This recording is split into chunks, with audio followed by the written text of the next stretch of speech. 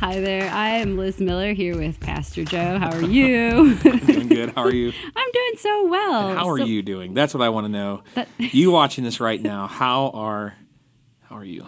How you doing? We're waiting until you answer. Just kidding. All right. So tonight we wrapped up the Here and Now series, and we talked about activating our faith. Mm-hmm. And I just loved the passion that you shared with, because we talked about living out our faith, and that we can't just have faith, that's also deeds. And what does that look like? How are we active in our faith with our deeds? Yep.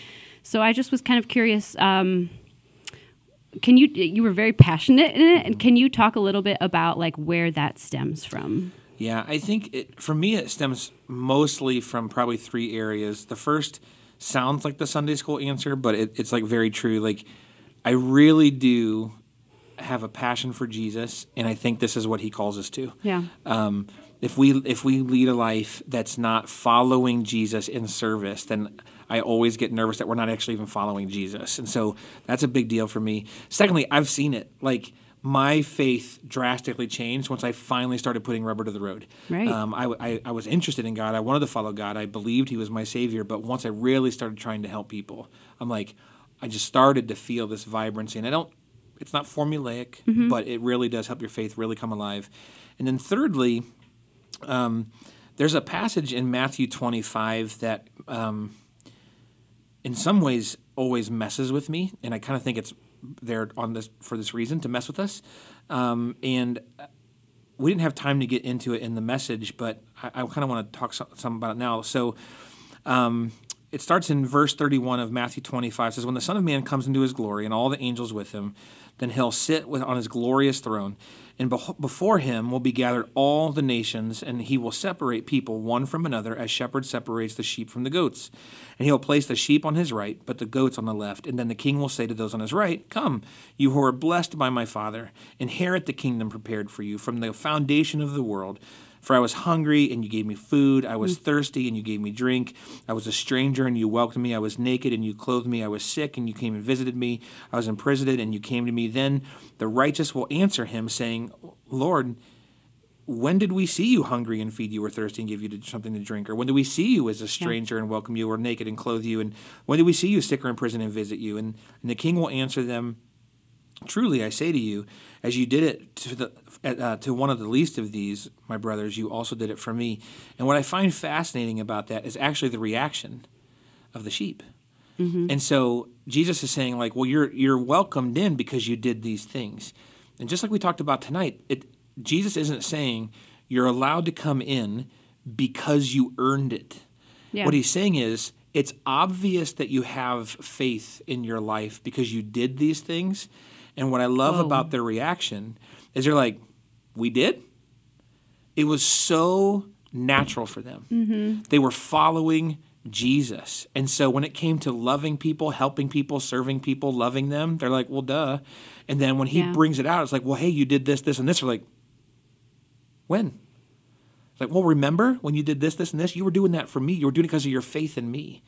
And the opposite ends up true. I won't read it out loud, but Jesus says the same things. Depart from me because you didn't do these things, because you didn't have a faith that led you to these deeds. And you're like, whoa, whoa, whoa. Like, when did we not do those things? And Jesus says kind of the opposite. He's like, you didn't know me. You didn't even understand that that's what your faith was about. You were just they were almost feeling defensive. Like, whoa, whoa, whoa. Why was I supposed to serve? Right. Whereas his followers were always like, oh, like I didn't realize that I guess I was doing all these things that you called me to do it. And so our life bears fruit. I was talking with a guy in the lobby, and he was kind of asking a similar question. And I said, if I gave you a sapling of an apple tree, you would expect at some point it's going to give you apples. It might be crab apples. Right. Might be terrible apples, but it's going to give you apples. And if you had that tree for 10, 20, 30 years, and it never gave you an apple, at some point in time, you're going to be like, scrap that. That son of a gun Joe did not give me an apple tree. Right. That is not, like, it just never gave me it. And so if you're like, well, I follow Jesus, I follow Jesus, but the fruit over and over and over and over again isn't there. I think that's why these passages are so strong. It's like double click on that. Like, it's not enough to just say that, like, I know God is God and I get it. It's that submission. It's that I'm going to follow you. I want to actively follow you. And if you ask me to do something, I want to do it. Yeah. So it's a big deal. And it really is. Yeah. And I think, too, when we find our motivation, like what motivates us, our faith motivates us to do those deeds. So when we remember what God did for us while we were yet sinners, like he took away the sin that we held. And I think that is always what motivates me, not allowing fear to motivate me in like, I have to do all these deeds or else I'm not going to heaven. And that's like no way to enter into that. And really not a gospel that I want to share with others is one based in fear, but one where we're like recognizing the grace of God and wanting to share that with others. There's such power in that. And then I even like that you read that passage because you ended your our conversation on legacy. What kind of legacy? What are we leaving? What's our mark that we're leaving here? And that's sobering. Very. You kind of poked fun at 81-year-olds. I like shrieked with like, oh, he said that. So if you didn't watch it, go watch it. Or don't. No. If you're 81, maybe not. No, that's good. But really, I think, they can teach us so much about like how quick our life goes and how important it is to prioritize the things that we want to be remembered for. And I just really appreciated what you had to say about that and wanted to reiterate that tonight, that we get this one wild and precious life to like make a difference every day. And that might look like little things. I might not be able to do a huge missions trip to Chad, Africa, as in my place with what the resources that I have, but can I pay attention to the little things throughout the day of people? You mentioned like people on the side of the street and regularly praying and like asking the Holy Spirit, like, what do you want me to do here? Instead of just feeling guilty and kind of driving away. Right. So, I try to have those mini prayer moments every time I pass one of those people. Right. And I've stopped and had sandwiches with people. I've stopped and had conversations with people. I've also passed by them from time to time. It's not an every time thing, but I think that's even the point. It's like, stop and pray. Is God asking you to do something right now? Like I did the wedding for two of those people before. No way. Yeah, like I got to know them a little bit and got to know their story, and a couple other people actually from Grace also did. Yeah. And through that continued relationship, they both gave their life to Jesus. They both decided they needed to get married. We did their wedding. And their life hasn't drastically changed in the sense that like you'll actually still see one of them every once in a while on the corner of one of the streets. However, the husband of that relationship passed away early. Yeah.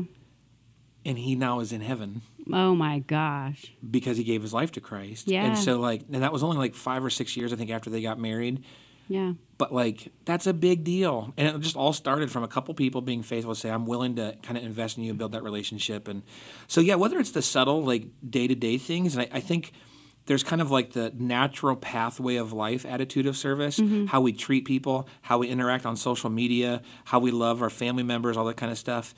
But then there's also keeping our eye out for our neighbors or the people that are just in our pathway of life. Like, what can I do for them to help them realize that I serve Jesus? Not that I have the opinion that Jesus is correct, but that I serve Jesus. That's a very big difference because the unbelieving world sees an opinionated church and they see the wrong spectrum of the opinionated church. Yeah. And so if we can serve and we can love, we can show them a much better and clearer picture of Jesus and help him make sense and hopefully entice them to want to follow him. What I hear you saying is like coming to it with a place of humility. Absolutely. And that makes all the difference in the world. Yep. So this has been a great conversation. This has just been a great little extra onto what you said tonight. And I'm really thankful that we were able to have it. Absolutely. I'm Liz, here with Pastor Joe. You guys have a great weekend.